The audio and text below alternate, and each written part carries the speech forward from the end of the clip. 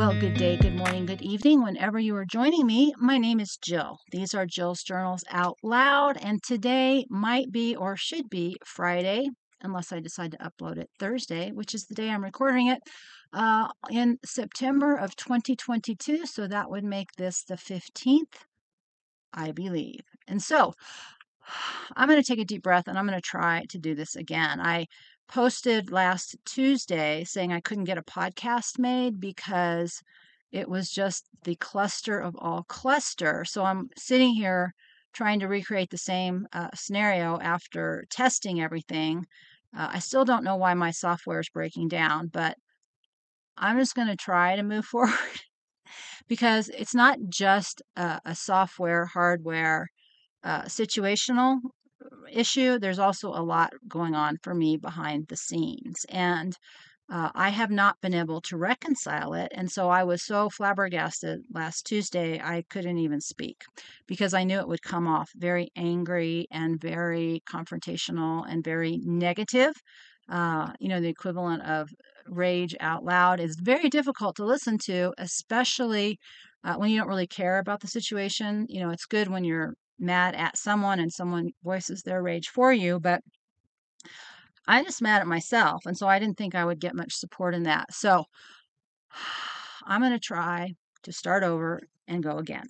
So, the purpose that I really am moving forward, as I repeatedly keep telling you, is that, I love people who are like me, what I called wired for danger. We all have every stress response, fight, flight, freeze. And I just had my second very intense experience with the fight, flight, freeze scenario in which I have just been out of my mind trying to deal with it for the last week. And I still don't have it resolved in a way that I will ever have peace. And I was able to step back enough and stop, you know, pointing fingers because my old pattern would be to, start yelling and controlling and make everybody else the problem. I can see that the only one I'm really upset with is me, and I can see the reason I'm upset with myself is I have been getting internal guidance and direction for 3 years now, which I keep ignoring and keep making decisions based on how my life moves forward that blow up in my face, although there still has been a lot of positives that have come around that. And so, I can get to the point where I'm upset with myself. I can process this in my journal, which is what I do. I can vent to a friend, which is what I did. I can feel slightly better, but I'm still highly aggravated. And so when I was thinking about it more this morning, I was thinking that the real power of this experience is not what's happening to me or the logistics of it, which I will go into a little bit, but the real power is that I am wired to confront an issue. Uh, my second choice is to leave. If I can't deal with the issue head on, then I leave. But if I can't leave, all I'm stuck with is the freeze response. And the problem with the freeze response, especially in somebody like me or us, is I am now flooded with all the fight flight chemicals and there's no place for me to discharge them. I just don't have the physical energy to go out and, run a couple miles or, do something intense. Just as a sidebar, you have the first 24 to 48 hours is really the only time you can discharge those stress chemicals. Anything after that, you're just damaging your system. And so the last few days, I have been completely wiped out energetically because I am so hyper aware that I have all these stress chemicals in me and I don't know how to get them out. And so I've been trying all these things, trying to physically get those chemicals out of me. But what I'm noticing is I'm mostly just exacerbating the situation with this food plan I'm on, or I'm over caffeinated, or I've noticed that if I'm still getting headaches if I don't have some kind of antihistamine. So, I have like four different kinds, and, most of them now are creating some kind of rage response in me. I'm getting hyped up where all my stress chemicals. If you remember, these are not norepinephrine sinus medication, but that's the same stuff speed is made out of, crack is made out of. So there used to be a really powerful histamine effect when you have amphetamine because it's a vasoconstrictor, which is really the goal. I'm trying to dry up, all the mucus, blah, blah, blah. So it's been kind of an intense week for me, but it has been a party that I've been having all by to myself because nobody's doing anything to me. I'm not in any actual danger. And I have allowed this process to continue because I really wanted to get the takeaway, like what happens when you're in a situation that you can't do anything about. And that really, speaks to my analogy where I keep saying, you're locked in the basement with the serial killer. And if your response is you're strapped to the table and you're filled with fight or flight and you're being frozen, that is really the source of trauma. Statistically, people who fight their attacker, especially women who've been raped, if you fight your attacker, that's your least traumatized person. People who don't do anything, which used to be the advice, women just lay there and take it, right? Don't say anything and maybe they'll go away. Those people have a higher incidence of post-traumatic stress than people who fight, people who run away, people who do something to stop the bad thing that's happening to them. And so I'm observing that I'm in a situation where I can't use any of my innate responses. And now I've been trying to intellectualize, problem solve, process, do all these other things, totally not working. And so I thought this is really interesting. And, not being a primary freeze person, being someone that usually reacts in a way where I can get up and go, or I can say something, uh, I've been doing a lot of processing about that because we are entering a world where that might be even more of an issue. Our world in the past has been one where you can say F you and just take off. But, if you're a prisoner in a prison, you don't have that luxury, right? You're stuck. You have to deal with the consequences. And, we're creating an external system right now that's becoming more and more controlled that will elicit more and more of the freeze response, which is really, what a lot of this trauma based mind control reference that people are making is that the freeze response is the most likely response in which you will retain long term damage because at a practical level, you're being flooded with chemicals and you have no control. So just to visualize that, right now we have had a jungle, right, all summer long. And so I haven't been walking in the weeds because they're just so high, so wet, and so sticky. But I prefer to walk behind the property as opposed to down the road because I'm, bored with the road and blah blah blah. So this morning I was walking down. There's another lot behind this property, and then there's a dirt road, and that's about the only road so far that I haven't been, face to face with loose dogs. So that's to me, even though it's unrealistic, it's the safest place for me to walk at this point in time. So as I was walking, this is probably about the fifth or sixth time I've done it in the last 2 weeks.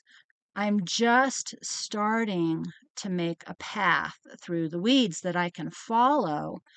So I'm breaking down all the stuff with thorns and crap that gets all over my pants and my boots. And it's easier for Haven because she's so tiny still, even though she's getting so big. She hasn't got the memo. She's not a lap dog anymore. So her head isn't getting, assaulted by all of the foliage, right? So, but the path is still very light and I lose it in several places. But that's what our brain and our body is like. Our brain sets down pathways. If you remember the primal human training program, I talked about how there is the fascia uh, is a skin basically that covers our body, our muscles and our ligaments and our tendons, and that's a communication highway. And it's the same thing. You're laying down pathways. And so when you have a repeating experience, good or bad, that pathway gets more and more ingrained and it gets more and more difficult to break that pattern. And so when it's a good habit, right, like I go for a walk every morning, versus it's a bad habit, I charge off down the most uncomfortable path every morning. Another way to look at that is when you talk about muscle memory. Same thing, creating a pathway. So it takes 3 to 5,000 movements of your muscle and your fascia to create a consistent habit. No, let me rephrase that. It takes 3 to 500 repetitions to create the positive habit. It takes 3 to 5,000 new movements to recreate a different pathway that does not have a negative component to it, which is why it's so hard. Once your posture gets off, it is much harder to correct poor posture than it ever would have been to establish good posture in the first place. And, when I was doing, I had my personal trainer certification for a while. And so when I would do training, it would just like kill me to watch everybody doing all these movements, physical, cardio, strength training, stretching, all this other stuff incorrectly, because all they were doing is creating long-term patterns that were going to create injury. There's a whole thing with the running movement where barefoot running is totally opposite of heel-toe running, and there's great debate between which is the best way to do it, but there were very few injuries when people run barefoot. Everybody gets an injury when they go heel toe in a running shoe. And so it's very difficult to let go of things that are deeply ingrained habits until there's so much pain and so much discomfort. You either give up and check out, or you make the decision to do something about it. And that's sort of the head I came to. Sorry, the dog has awakened. I tried to distract her. Now she found the plastic toy. Until there's so much pain and discomfort that you're open to the idea of doing something differently. And that's kind of where I've been at the last few days, because I've been hitting my head against the knowledge of what I should be doing, and I can't do it. And so I keep chasing a different scenario, hoping this one will be the one that's different. Most of us do that in relationships, right? This will be the right person. I won't get hurt. This will be the right job. I will make money and be successful. This will be the right diet. I will feel better. And sometimes that's true. Sometimes it is as simple as that. But other times it's the lesson behind it. Like, okay, I'm with this person for the 675th time. It's the same type of person. What can I do differently so I don't get hurt this time? Am I ready to observe my role in this situation? And so most people either don't want to do that, or we're very slow to do that.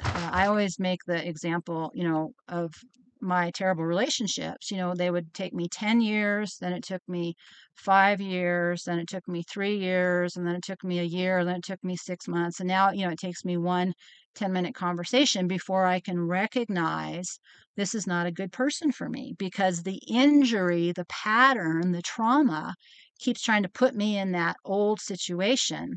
And the only way I can heal it is to say no, set the boundary, and do something differently. When we don't understand that about ourselves, then we just keep recreating the primary injury and we wonder why bad things happen. Now, the second piece of that is that most of us make decisions based on comfort or safety. And I would define comfort as things which don't require very much. Food that tastes good, a soft place to sleep, entertainment, distraction.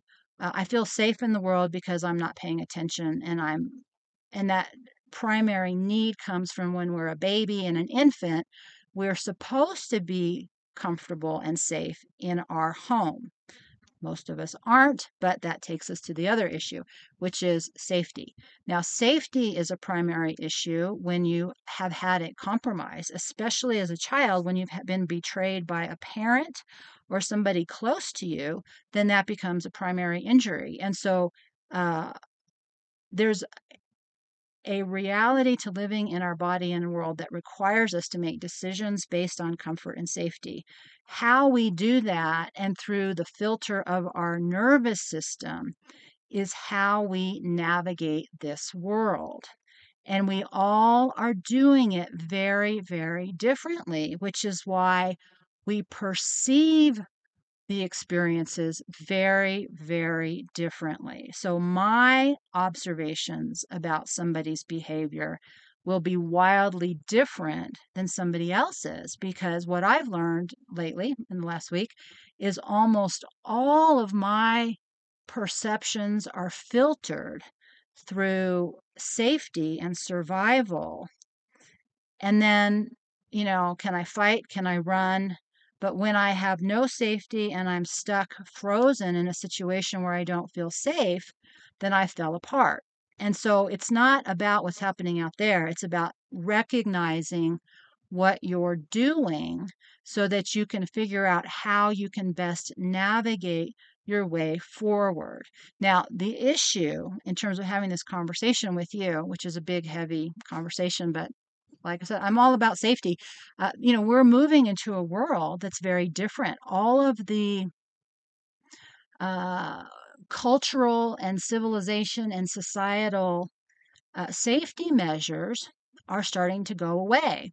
I give this example of when I was in California. The first fire, I panicked and I ran down the hill completely out of control with making a million bad decisions. The second time I had a fire, I was much more clear and I decided to not leave because I was willing to take the consequences of that. And my neighbor, she made the decision to stay based on the fact that I was choosing to stay, because in her mind, she was a nurse. She'd already had a stroke. She was overweight. Uh, she didn't have a lot of physical health. In her mind, if something happened to her, she would call 911. And I said to her, they're not coming up. The mountain is closed as long as there's a fire. But in her mind, I would take her to the hospital so that she could be safe. In my mind, I was not going to do that. I might have dropped her off on the highway and maybe somebody could have picked her up and taken her down. But once you left the mountain, which to me at that moment meant safety for me and my animals, because once you left the mountain, you can't come back up. All these people had gone to work and their animals were locked in their houses and they weren't allowed to return. And those animals were left without food and water for 10 days. And so it was really ugly. And I wasn't going to do that because my guiding principle is safety. And the last time I had a fire, I took us all away. And I had a horrible experience in which I wasn't safe with my own family. And so I decided that I would take my chances with the fire because at that point, my family was more dangerous to me than the fire was. And so I make all my decisions based on survival and safety and not on comfort, because I will sacrifice anybody's feelings, anybody's comfort, in the sense that if I will choose my safety over their need to be entertained, their need to be told that they're special, their need to be the center of attention, their need to be right, or whatever the scenario is, because that's what their primary thing is. They want comfort. My primary thing is I want to be safe, and those things do really bad together in a situation where the rules of the world have drastically changed.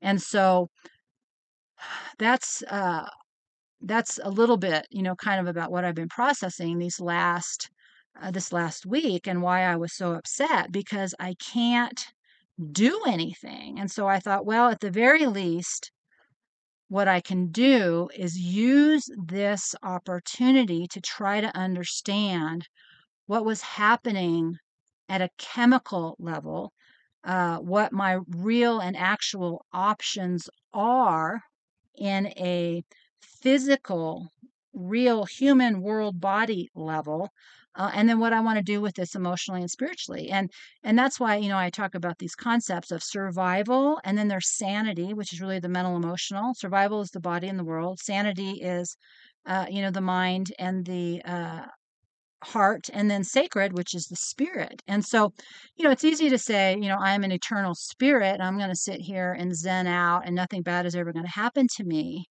But that, takes me back to that story, which is what a lot of people do. I'm creating a bubble of safety, and I'm fine, and I don't have to do anything to stay safe, right? And so, there's that great allegory that is, this guy is drowning in the ocean, and he says, "God, please save me." And a boat comes up, and the boat says, "Do you want to get in?" And he says, "No, I'm waiting for God to save me." And they're like, "Okay." And so then an airplane or a helicopter flies by, let's say a helicopter, and drops a line and says, "Do you want to lift out?" And he says, "No, I'm waiting for God to save me, save me." So I couldn't think of what the third one was. So in my mind, the porpoise, a dolphin comes by and says, "Here, grab onto my fin. I will take you to that island of safety." And he says, "No, I'm waiting for God to save me." So he's drowning and he says, "God, God, why haven't you saved me?" And God says, "I just sent you three different ways to be rescued, and you said no to all of them." And I think that's part of being a mature adult and letting go of who we are as children, that our parents were supposed to keep us safe. Most of us had, some kind of icky experience with our parents to whatever degree is different. But the reality is that we all were supposed to be protected and have a period of comfort and safety in which we could develop our stress response, which we could develop skills. The dog is asleep, hallelujah. Develop skills to stay safe and to slowly learn about the stress out in the world, how to manage that stress, and the bad things that can happen to us. And as we mature, we are better able to manage those things. But most of us don't have that experience. Most of us have some kind of trauma, some kind of bad crap that happened to us. So our work as adults is to sort of reparent ourselves and figure out who we want to be in the world and what life we want to live of comfort and safety, whatever that balance is for you. And I'm not saying I'm saying I'm way out of balance, and I recognize that, but I don't feel like we're moving into a period of time where I can like do much about that. I will sacrifice comfort for safety any day of the week. So it is a personal decision, but who we're responsible for is part of that. And, it's been really interesting with the puppy, who, by the way, is not making me feel younger or look younger. That's lighting, makeup, and a lot of frustration having a puppy right now, because watching her her innocence, her wanting to interact with things in her environment, of not understanding what's safe and what's not safe, headlong into the bad thing, um, no patience, no focus. I have this terrible feeling like I don't want to break your spirit, but at some point, in this puppy process, you have to grow up, right? You have to understand that part of being a domesticated dog is sometimes you have to sit around and be bored, right? Sometimes you have to wait to have the ball thrown. Sometimes you need to focus because we're crossing. We have a little the cattle guard where it's practice for her to focus and not fall through the cattle guard, but she can't play on the cattle guard. She has to focus on her feet or she falls through. So, uh, and she's so smart and she's so good at so many things, but she's still like raging puppy where, she knows she can, her attention is so powerful because she can see and hear, unlike the rest of us who are old or Freedom was old. The power of her to see and hear is just way above, what I can do. And so she's on to everything, barking at the birds. Apparently, there's two wild cats that have moved onto the property, which is funny because they look and are the same size as the black rabbit. So there's all this traffic, outside my window that she's barking at constantly. And so I have this terrible, like, I'm sorry, but I can't let you be completely out of control all the time. Because at some point, we're going to move into a period where you have to be quiet when you don't feel like being quiet, and you have to be still. Yesterday, I think it was yesterday morning, when I was walking out back, there was a huge herd of elk, and they were really close. And I think one of them saw me. He looked like one of the big antler guys saw me, and I stopped, and she's thrashing around because we're stopped. And I'm like, I want to see how close I can get, without freaking them out. And, when I was over in New Mexico, I had wild herds of things where I could get really, really close. And so I thought, well, I'm going to see how close I can get. But she's, not calm. She didn't see them, but she's thrashing around. And then, they finally took off because what I could see was two coyotes coming after them, and they had lots of babies with them. So they all ran off. But, this is what attention and focus and stillness and freeze is for, right? The freeze is, can I listen? Can I hear? Can I see anything else moving? If I am in fight or flight, all I'm doing is causing a lot of energy, chaotic stuff. If I can freeze, if I can hold stillness and not get bogged down in my stress response as fear, I can use freeze to my advantage, then that's a really good thing. And so freeze response has a purpose, fight response has a purpose, flight response has a purpose. But this was a very educational experience for me in watching how different we all are, what our priority system is in any given situation, whether it's a 24-hour day, whether it's the month or the season, winter's coming up, whether it is, on the brink of war, if it's on the brink of any kind of other disaster, what we are focused on. This is a very unusual period of time, and we get to choose how we want to manage it because we've been given back that responsibility, because the external systems of a government or an institution or a monetary system or a food delivery system, all of those built-in systems that have provided us all the safety and comfort we could ever want, that have given us an opportunity to, do what I always say, eat Cheetos and watch movies on the recliner in the living room in the comfort of, air conditioning or heat. That's all going away. And we have to figure out who we want to be in the world in response to being responsible for our personal comfort and safety and those in our proximity who depend on us. And, my most concrete example is this damn firewood situation. So, the positive is I got enough firewood that's hardwood for me. I don't have enough softwood, pine, but I can collect enough over the next months if I needed it to take care of myself. I don't have enough energy or strength to do anybody else. And so, I have to make that decision. Do I worry about somebody else because they're not focused on it? Or do I just let go and focus on what I need to do? Or, is there another option altogether?